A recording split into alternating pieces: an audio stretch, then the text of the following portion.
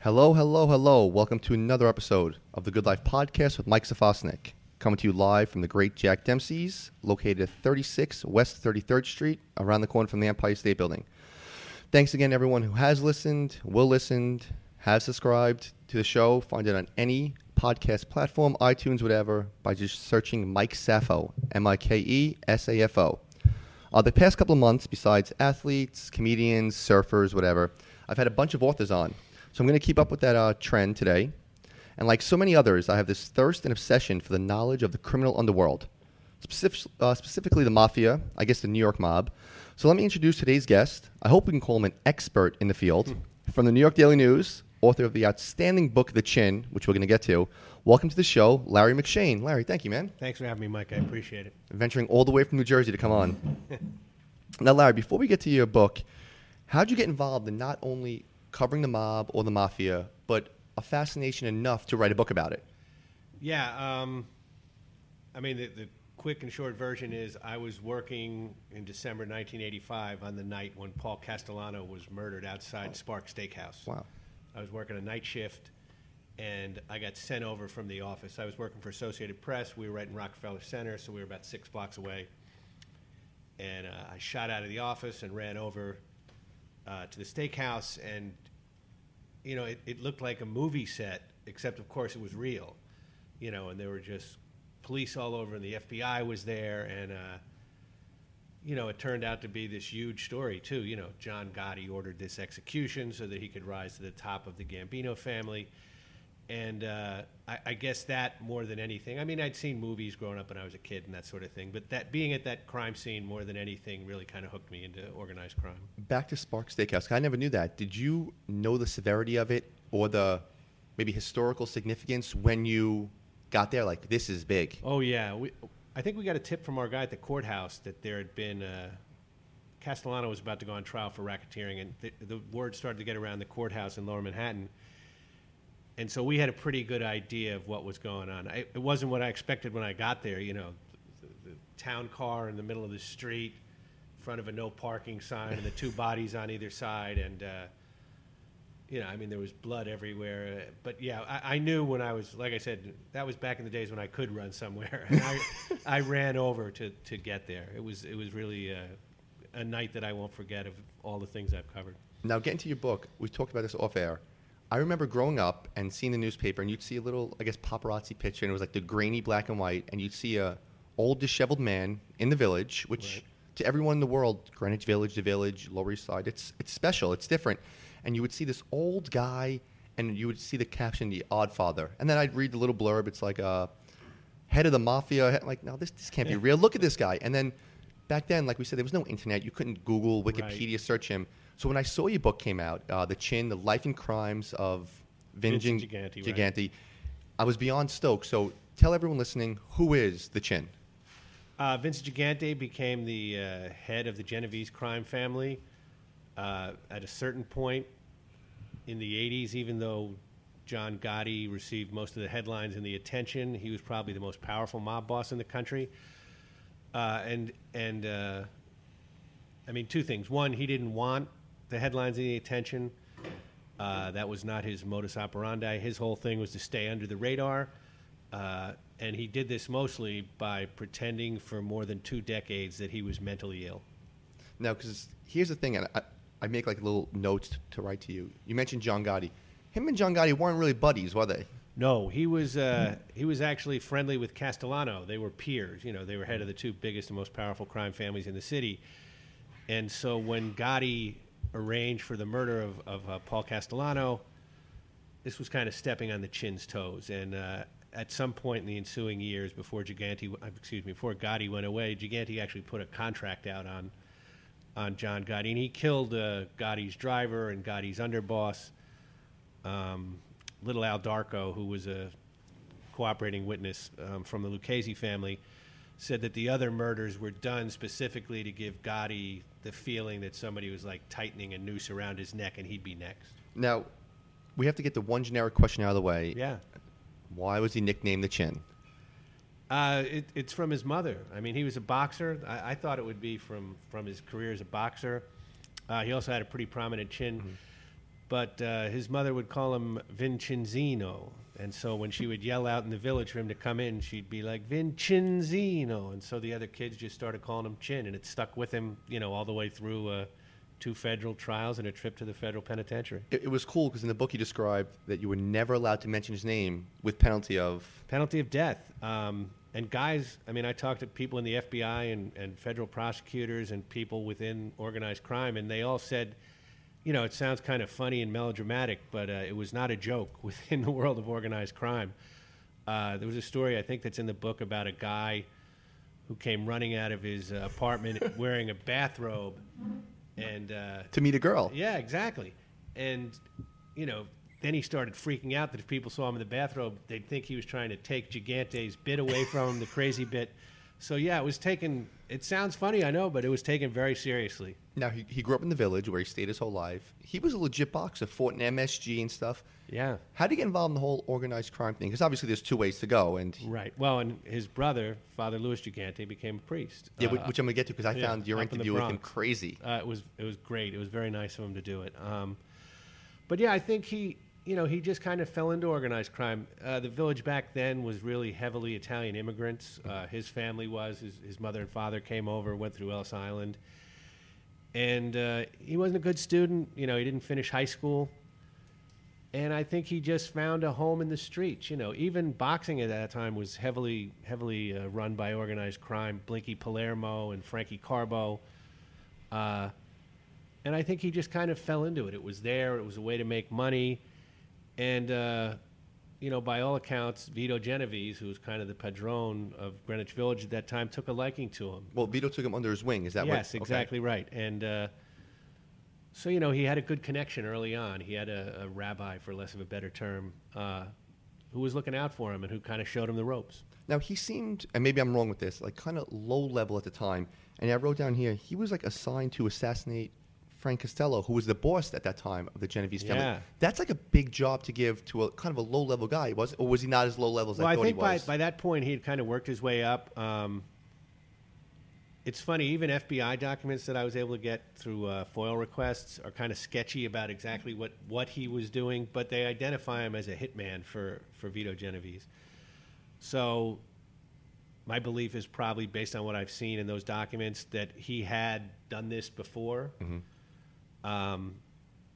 And, Vito Genovese orchestrated the whole thing. And so you go with somebody right? And so he went with the Chin. And of course, it became... But the Chin failed. Yeah, it became the most famously bungled hit in Mafia history.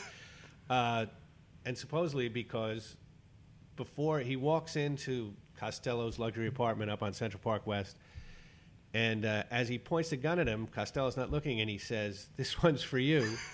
And Costello turns, and therefore the bullet grazes him on the side of the head rather than going through the head. If he doesn't say a word, probably executes him. Sounds like it, yeah.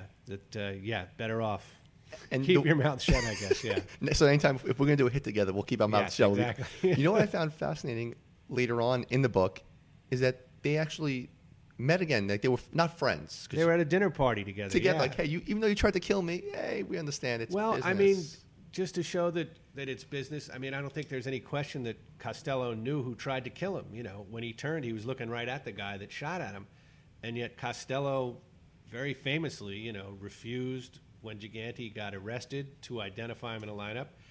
And then he was called to testify at Gigante's trial for attempted murder, and he refused to identify him from the witness stand. So, that's the old school mob. Mm-hmm. That's not, what you see now where there's dozens of informants and guys flip and cut deals and this and that.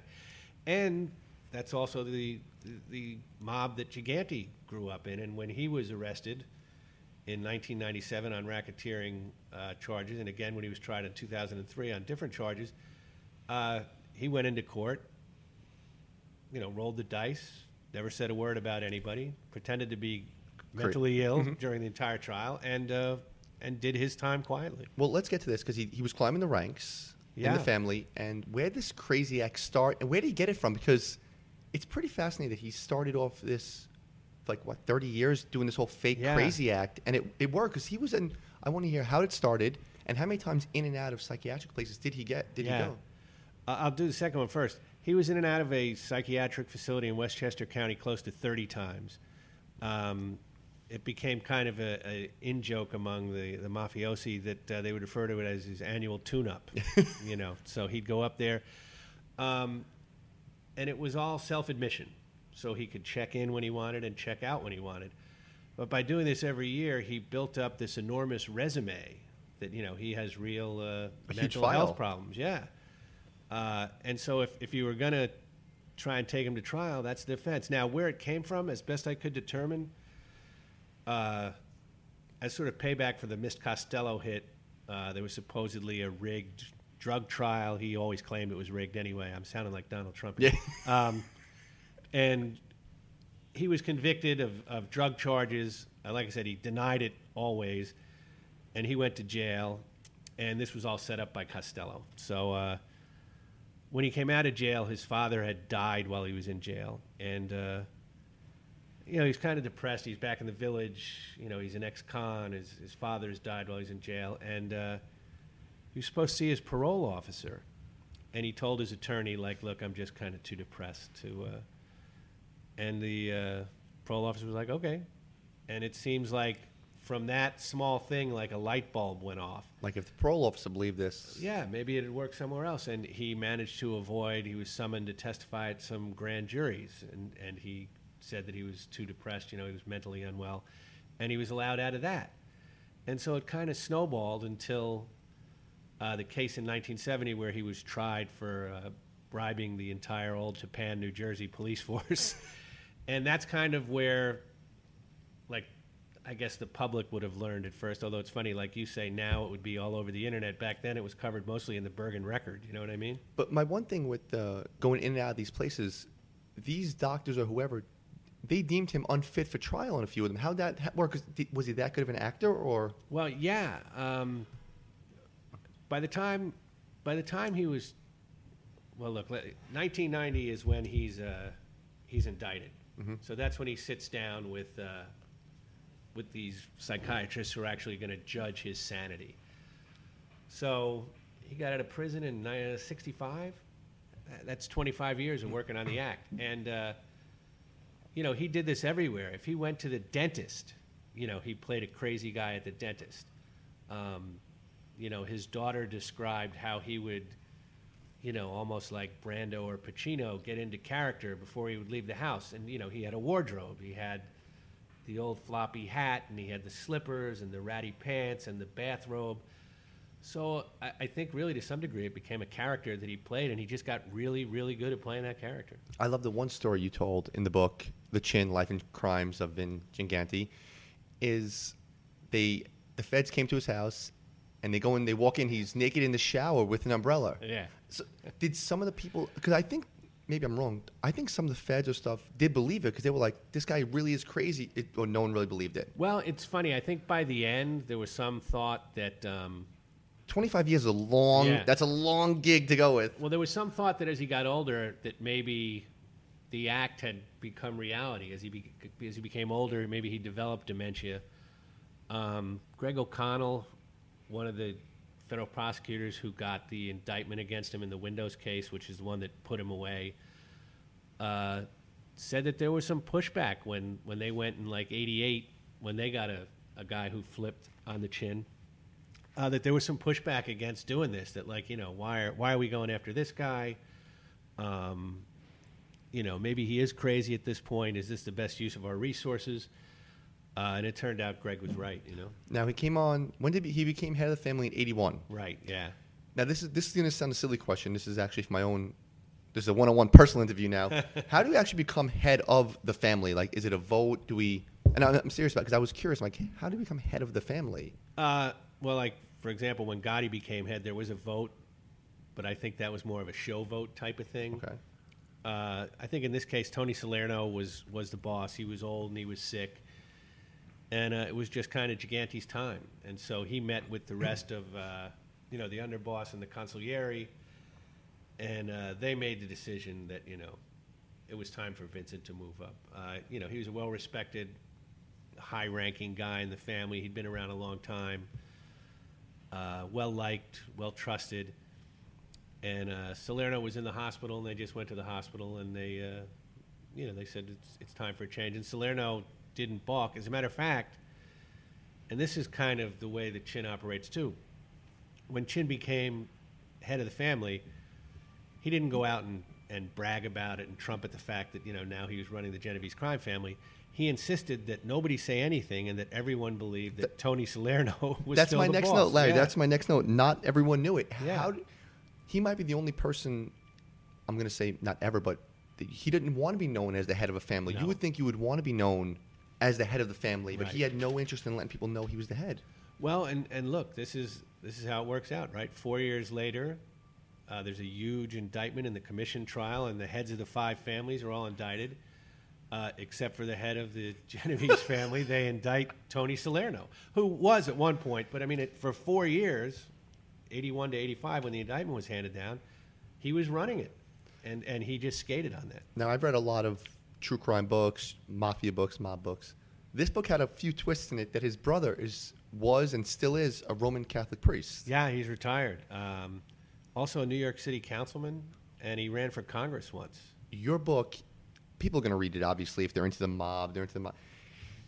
It starts off with this interview with the brother. You have to say, because it was pretty crazy. You described, tell us how you got the interview with the brother and what he said that he never said again, because it's pretty chilling.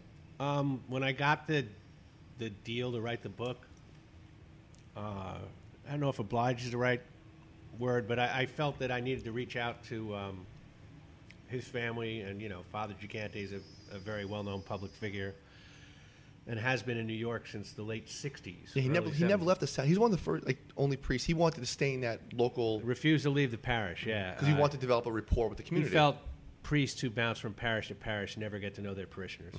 Mm-hmm. So he runs Sebco, which is a development corporation in the South Bronx, building housing for the underprivileged. So I reached out through Sebco, where I got one of his nephews, and they put me in touch with Father Gigante, and he agreed to come and meet me. He's back in the village. He lives in the village again. Okay. And so I met him in an Italian pastry shop down there for breakfast. And he's a little reticent at first, like he wanted to know, well, why are you writing about my brother? And my argument was there's a certain time in New York, in the 80s and the 90s, where his brother is a historical figure. And the things that went on are part of the history of New York. And I thought that story could be told in a way that people would want to read it. And that seemed to convince him a little bit. What a diplomatic answer, because his brother did have a footprint on New York. I think so, And write a mob book but his brother definitely had a footprint on the history of New York mafia scene and the history of New York to begin with. Yeah, I mean, he's really, when's the last time you heard the name of the head of any crime family? He's kind of the last of the big New York City dons, mafia dons. He was the last one, But during the course of our back and forth, Father Gigante was kind enough to tell me some stories about growing up. He told me the Cinzino story. Okay. And, is that where you got it from, where you knew? I had heard, like I said, different things, so I wasn't sure, but I figured he would know that one. Damn it, that's cool. Yeah, okay. He was very happy to tell me. But then kind of, I should add, during the time that Vincent Gigante was doing the Mental Insanity Act, Father Gigante was almost like his public spokesman because, of course, as a guy who was mentally ill, the Chin did not speak for himself in public. And he really was an ardent advocate that his brother was sick and that the government was pursuing him incorrectly, and this was all a mess and it shouldn't be happening. But then kind of in the course of our breakfast, he just said, I'd see if I can remember the quote, something along the lines of, look, was my brother the head of the Genovese crime family? Yes, he was. He was handpicked by Vito Genovese. And it's funny because I remember this. I had my phone, and I picked the phone up to make sure that the recorder was on. Of course, on. That's a quote you need to have. Yeah, well, it's one I want to have on tape. You know what I mean? Yeah. So, but yeah, that was. It was such a good moment or interesting moment to me that I felt it was the way to start the book. And now he also admitted that the whole thing was an act too. The brother, right? He didn't quite go that far. Okay. But the Chin in his second trial, did have to admit that it was all an act, and he pleaded to going out of his way to deliberately mislead the physicians who said that he was insane at the first trial. See, I would have went all like fanboy with the brother because like I find these things cool. I find interviewing you is like super cool. Like I read you, I know who you are. I just read your book, so it's like you kind of fanboy out. So yet you're meeting the head of one of the biggest crime families in the world. He's having breakfast with his brother. It's kind of like a surreal feeling. There was some discussion that we might talk more. Mm-hmm. There's another brother who's alive and living up in Westchester County, and he said Father Gigante said he wanted to check with him, and I just never heard back from him. Okay. So I guess they made their decision. But I thought it was very generous of him to give me 90 minutes like we did, and I think I mentioned in the book he picked up the tab. Yeah, so for the cannoli, so it was all very good. Yeah. One question, and maybe you don't know the actual answer. Was he more involved? And I don't want to discredit his name because he's... Yeah. Do you think he was more involved, maybe a little more than we knew in the criminal underworld, or... Well, I mean, he rubbed elbows with a lot of guys. You know what I mean? He was involved with Morris Levy.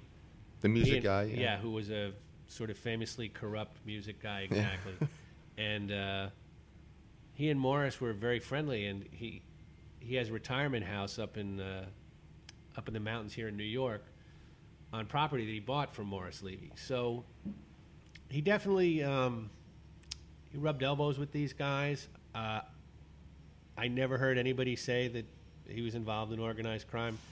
One FBI guy said when he was around, he was treated like a capo. Well, sure. He's the head guy's brother. Exactly. So. But, I would say this. If the FBI or the U.S. attorney thought they could get to Vincent Gigante through his brother, they would have done it. And there was never anything like that. No federal indictment, no federal charge. They didn't bring him in really to try and squeeze him, Now, you mentioned like the 80s and 90s New York mob. Like the paper, nothing sells. When you see something with mob, everyone grabs. I remember the job I have now. You say if you see police or mob on the front page, you're grabbing the paper because you want to read everything about it. And with the mob, I remember it was always Gotti. They were both very powerful. Right. What made Gotti afraid of him? Afraid of the chin? Well, I mean, the chin is the chin is not going to be going out, at 1:00 in the morning to get a nightcap at some Upper East Side restaurant. You know what I mean? So I think that there's a couple things. One, to Chin, it was a secret society, and to Gotti, it seemed like it was in some ways a road to popularity. Chin didn't need to be liked by anybody who wasn't a made member of the Genovese crime family. I was told that the guys on the street really liked him because, how the mob works, kicks up to the boss, street level, everybody has to kick up. And Gigante would tell the guys, keep the money. You know what I mean? To him, the prestige and the power of the job was enough. I talked to Henry Hill before he died, and Henry had run into him in the village in like the early 70s before he was boss. And Henry said the craziest thing about him is, he had millions of dollars and he never went further than 10 miles away from West 4th Street. You know what I mean? So, Getting back to that, because this is going to sound like, because so many questions, as I'm reading the book, and I open the book, I start reading it, and I Googled you, I wrote to you, and you wrote right back, like, I'll do the show. I don't want to say happy, because that's like getting really like Dr. Phil, but what was his thing? He just wanted to be the head? Because he had all this money, you said. He kind of did the whole crazy act, stayed within 4 blocks of West 4th, 10 blocks. He didn't really, I don't want to say do much, but it didn't seem happiness. Was he happy, or did you get from interviewing people, like, did he enjoy it? Like, did he enjoy life? Well, I mean, he had 2 wives and 2 families. We tell the 2 wives things, the same name. And it's Olympia, right. And the FBI called his wife Olympia 1 and his mistress Olympia 2, right. But yeah, and he had relationships with both families right to the end, which is very strange given kind of the social mores of Italian Catholics, Italian immigrant Catholics. You know what I mean? The church was very big. Mm-hmm. But I mean, the idea that he was able to get away with that shows that, he was given a pass on a lot of things that other guys wouldn't have, I think he was just, from what people say, he was just happy being the boss. He was, as his brother said, he was groomed for this position by Vito Genovese. And when he took over, I mean, he was the boss, took over in 81 until he pleaded out in 2003. He was the boss. That's 22 years. I think Gotti, in contrast, was the boss for 7 years before he went to prison. They had enough respect for him that the guys in the street, that they let him run the family from prison. Wait, I was gonna ask that. How does that? Because I have all these little notes. Let's get to the prison thing. When you think of Mafia, everyone gets arrested for murder, gambling, drugs. But he got in trouble for windows. Can you explain the whole windows? Because it's funny. Like, remember, like I said, I'll get on the same way everyone does. You read one thing and you go into like a million different things on the internet. So while I'm reading this book, I actually didn't know how he got arrested. Right. So I'm like, okay, obviously they got him on a RICO Act, or they got him on a gambling. Right. And then windows. Explain how he got arrested for windows. There was a very low-level mob guy named Pete Savino. I say he's a low-level guy, but he was regarded as a very good earner within the Genovese family. And long story short, there was a drug deal. He was involved with some other guys. One guy points the finger at him. U.S. attorney in Brooklyn brings him in, and they realize, wow, this guy knows a lot. And basically what he was able to tell them was of this, it sounds almost fantastic, but it's true. 4 of the 5 New York crime families had managed to lock down all the contracts pretty much to install new, heat-saving windows, double-paned windows in all the city housing projects. And I think the numbers, if I can remember correctly, there were $171 million in contracts handed out for this window installation. And the mob consortium won $150 million. And they were able to do this because they controlled the union, the installing union. They were able to rig all the bidding. They put a surtax of $1 or $2 on every window. Tens of thousands of windows all over the city. They made companies that were not mobbed up, who wanted a piece of the action, pay them money. And so this became this enormous money-making operation. Savino, the guy who came up with it, because it was so successful and generated so much money, eventually got access to Gigante. And that's kind of how he exposed him. But yeah, he was convicted of all these racketeering charges, all related to windows, bribery, rigging the bidding. Now, he was tried at the trial on murder, but none of those stuck, which is kind of funny because that resulted in a much lesser sentence. And I was told he wound up getting 12 years. Mm-hmm. And I was told if he had gotten what they expected, 25 years, the Genovese family would have taken him down as boss because he would have been locked up for too long. But at 12 years, they thought, well, he could be out in 7, 8, come back, and he'd still be able to run the family. So in an odd way, not being convicted of those crimes allowed him to get convicted the second time, which really did him in. How do you even run the family he ran the family, and now what, the money goes to his 2 families? Well, there are people here who are running it. He had people who were running his orders back and forth. His son, Andrew, was alleged to be one of them, and Andrew actually pleaded out to a federal charge on the same day that the Chin came into court and stood up and admitted it was all fake. And it was kind of funny. I shouldn't say funny. It was kind of interesting.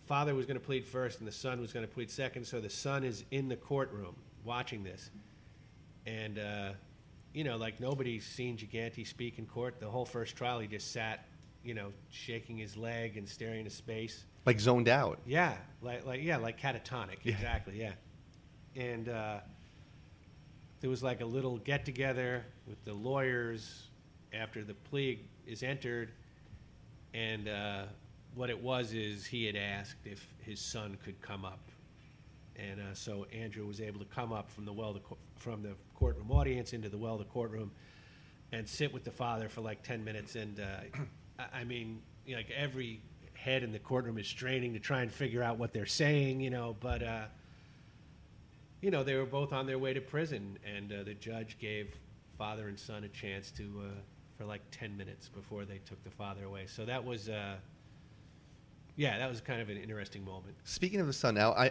hope I'm not wrong with this one.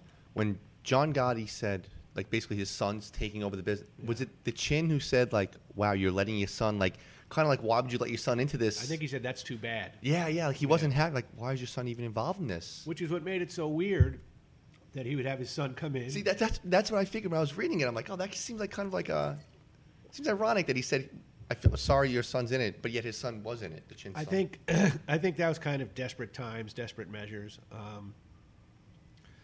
And that was the first time when the Chin went to prison in Texas that he was ever caught on a wiretap. I found this out. You might know this, that all federal prison phone calls are recorded, and so.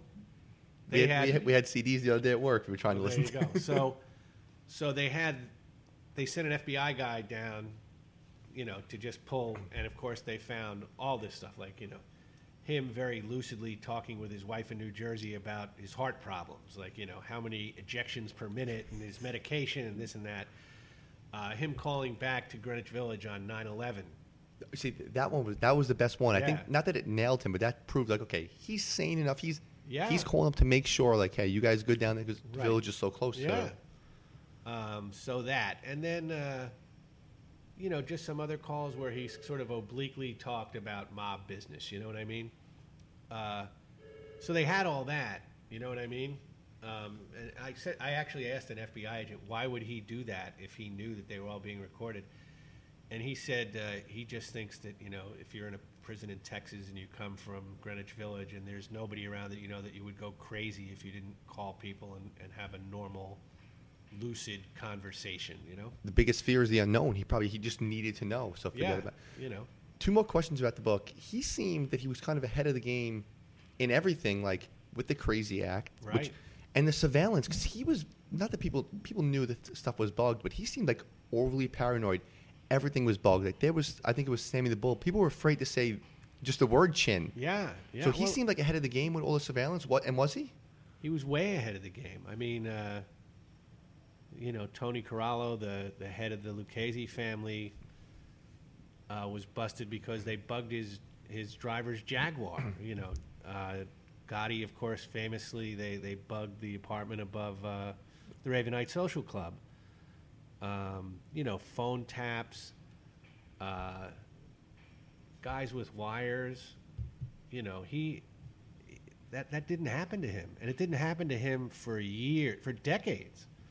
There was a sign hanging in the Triangle, his social club down in the village, and it said "Loose lips sink ships," an old World War II thing. And they apparently swept the place for bugs all the time. If he wanted to speak with somebody privately in the Triangle, he would bring them into the bathroom and turn on the faucet as loud as it could be, as high as it could go to cover up any kind of voices. Now, where exactly was the Triangle? Sullivan Street, right across from the apartment where his mother lived until she died. It's just a few blocks away from where Father Gigante lives now. What would he think of the village right now? Oh, it's funny. I'm trying to think exactly what it is. It's some sort of, the Triangle is now some sort of high-end tea and coffee shop. Yeah, I think it's in the book. But yeah, you can go get a mocha latte where the Chin once played gin rummy and never lost, Yeah, I love that he never lost. First of all, thank you for taking all your time. I still have a few more minutes. I'm not letting you leave yet. Oh, yeah, sure. No, thank you Do for you having think, me. and maybe this is me being kind of like old New York, if the Chin's still around or if the mob was still heavy, does everything around it go hipster in New York City and Sullivan Street stay like Arthur Avenue is in the Bronx? Right. Do you think that's what it would have been? No $2,500 studio rentals. Yeah, I don't know. The real estate is just so valuable there. They probably would have owned all of it. Yeah, yeah, right. Maybe they would have bought up the property. Yeah, but no, I don't think they could have saved the village. Is the mob now? It's not as prevalent ever. Obviously, it's not. Is it still even there to a certain degree? Well, there was just a big indictment earlier this year, in which like the big name in it. Was a guy from Philadelphia, and the New York crime families were sort of almost an afterthought. Skinny Joey Merlino from Philadelphia, who was identified as the Philadelphia boss, but he lives in Florida. So that'll give you an idea of sort of how displaced they are. And we talked about the Windows case. There's a time where the Mafia ran the garbage carting industry. The Mafia controlled a lot of the garment district, trucking, Fulton Fish Market, like the Windows, hundreds of millions of dollars. And these guys are running like small bookie operations in Yonkers. And the other thing was there seemed to be a lot of interaction between the families that might not have existed 20, 30, 40 years ago. Like no certain territories, like this is us. Exactly. Okay. It just seemed like whoever was left was just trying to figure out their way. And if we had to work together and that was the way to do it, that's what we were going to do. So I think, yeah, to a large degree, the mob has kind of fallen on hard times. And with the history of people flipping and ratting each other out and people scared of jail and stuff and the easy ways you get arrested, you don't think it can ever come to the way it was with just a big, powerful person? I don't know. I mean, you look at Gigante got convicted the first time in 97. That's almost 20 years ago. I mean, if I asked you to tell me the head of any of the crime families couldn't even give you a since name. Then, you know what I mean? I would say Peter Gotti. I couldn't even give you a name. Yeah, Peter Gotti. Yeah, That's it, though. Like, and just because the name Gotti, if his name exactly. Junior Gotti, I guess. Yes, we of get course. out there too. But yeah, I mean, Joe Messino went around and went away in like around the turn of the century, and boss who flipped. So yeah, I mean, even before all these guys started going away, an FBI agent had told me at one point a long time ago that if you were like a high-level capo and you were making a lot of money, what was the benefit for you to become the boss? The FBI is going to be all over you. You have to worry about everything. Are you being videotaped? Are you being surveilled? Why do it? And with racketeering, you're looking at, if you're convicted, 40 years, right? You're going to get convicted of racketeering and racketeering conspiracy. They're 2 20-year bits. They're going to run one after the other. So what's the upside? You know what I mean? You have a good deal. You have your own crew. You're making good money. It used to be a position of prestige. Now it became a position of angst. You got to worry about everything every day. Did you enjoy writing the book? I did. Yeah, I did. It was had to be done fast, but that's all right. Yeah, I did. Why fast? I'd been pitching it around for a couple of years, and then I found this agent, Frank Wyman, who's a great guy, and he very quickly found a publisher for it. And when we met with the publisher, he was like, "Oh, we'd like to have this in by the end of the year." I think June, maybe. We met with the guy. So there was a very tight deadline on it, which was okay. I'd done most of the research already. I had all these FBI documents and his prison records and all that stuff. But, of course, the kicker to the story is I rushed to get it done, and it didn't come out for like another 17 months. Now, anything writing the book shock you? Like I've had a lot of Mark Bowden's been. I've had a lot of authors on, right? And like I had Mark Bowden on when he was talking about the Killing Pablo book. We talked about Pablo Escobar book, and Harold Schechter just came on, the serial killer author, and we're talking. I'm like, did one thing while you're doing this, did you uncover, whether it be about the Chin or anyone else, like shock you? Like, holy crap, this is. I was really shocked when the priest. You see the brother thing? Yeah, it just really shocked me. That was I thought that was the coolest part of the book. Yeah. Like the brothers. Too bad it went right at the beginning. Yeah. It went all downhill. No. Yeah, that's what I said. Yeah. Exactly. Yeah. All right. A couple other things with the book itself. I had a few personal notes. Writing for the Daily News. You cover the Olympics, right? I covered the Olympics when I worked for Associated Press. I went to 9 Olympics. Yeah. Okay, because I asked you about Olympics because John's sitting next to us, and all we do is travel the world. We're going to Japan in like 4 weeks. No kidding. Yeah, all we do is travel the world. Like every 3 or 4 months, we try to go. Our goal is to visit all 193 countries. Wow. What? If you don't mind talking a few more minutes, No. What'd you like? What countries did you visit the most? Like not the most. What countries did you cover with the Olympics? I went to France, Norway, and I went to Atlanta. That doesn't count. No, that does those. 92, right, Atlanta? Yeah. Nagano, Australia, which was fantastic. Salt Lake City, 2004 Summer Olympics, Athens, yeah. And then the last one I went to was in Turin, Italy. You didn't go to Sochi? Because you wrote about Sochi, though, didn't you? I did write some about Sochi, but no, I had moved to the Daily News at that point, so I didn't go. And they don't let you go cover the Olympics? They have a very strict policy of sending sports writers to cover sports. We're not going to get into that. Who knew? Yeah. Did you love covering the Olympics? Like, how cool is that? It was very busy. at the AP because of the time difference. We were like writing all the time. Okay. You know what I mean? But yeah, it was great. I loved Lillehammer. Mm-hmm. Beautiful place. Australia was fantastic. They were probably my two favorite places. But yeah, it was all good. Very much so.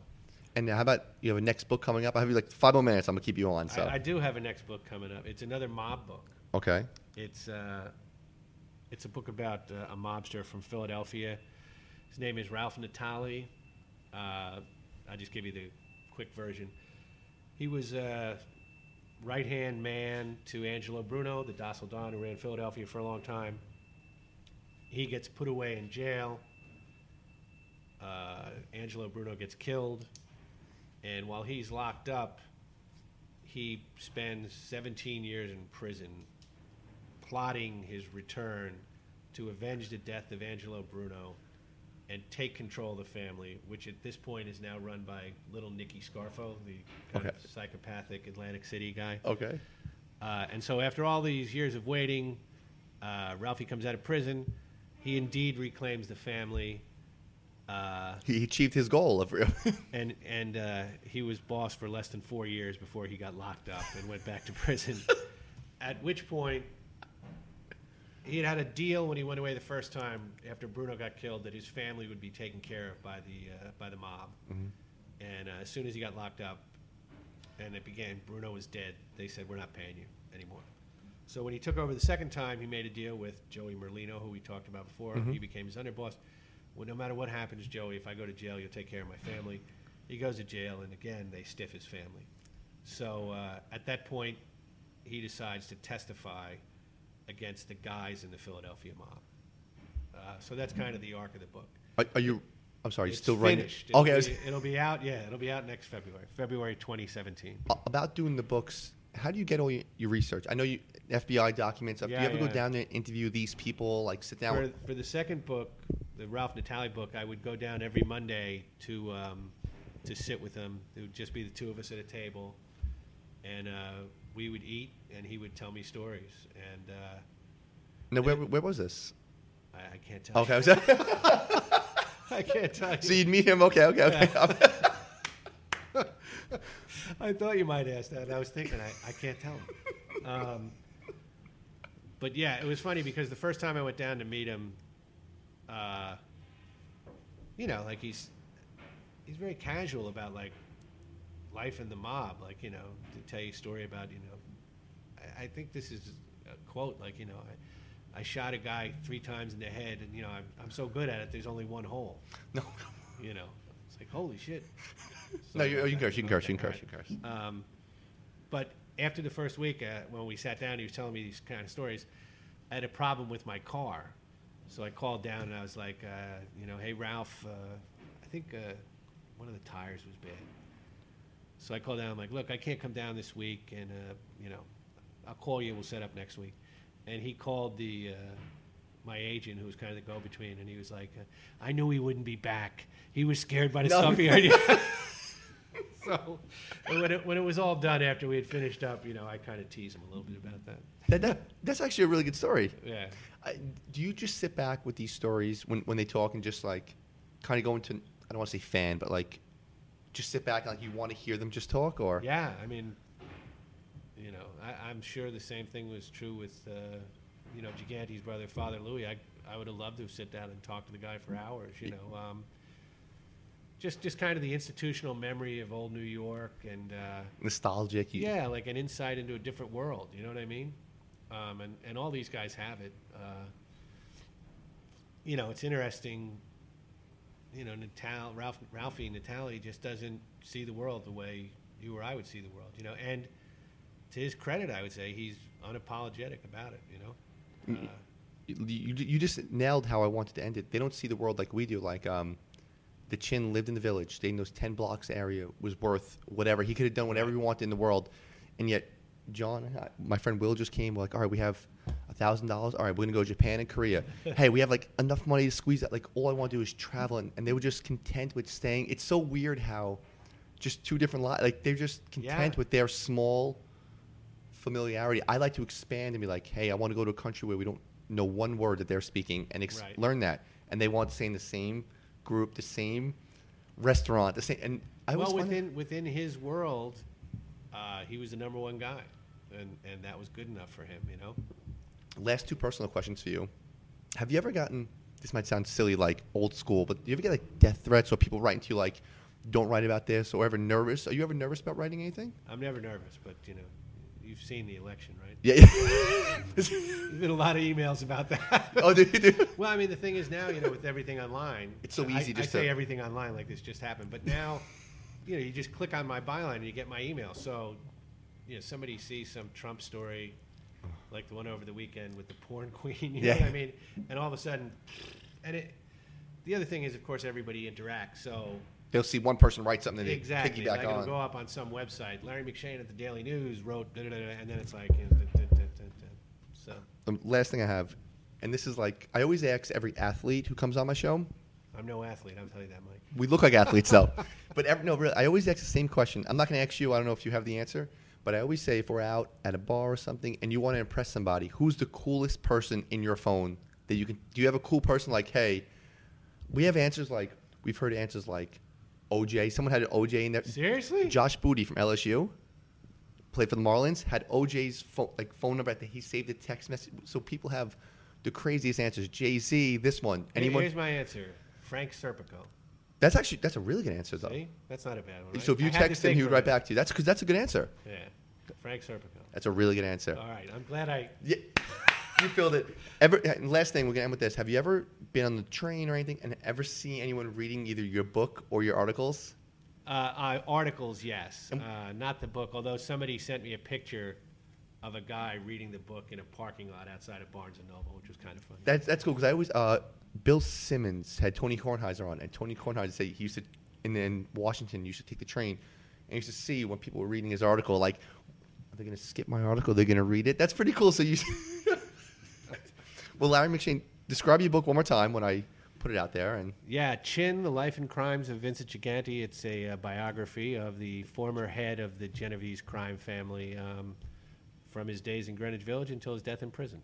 And your Twitter name, or anyone wants to follow you or send you evil... L. McShane, NYDN. That's the Twitter feed, or just L. McShane at nydailynews.com. Larry, it was an absolute pleasure. I was really really excited to have you on, man. All right. Thank you, everybody, for listening, and subscribe at Mike Safo.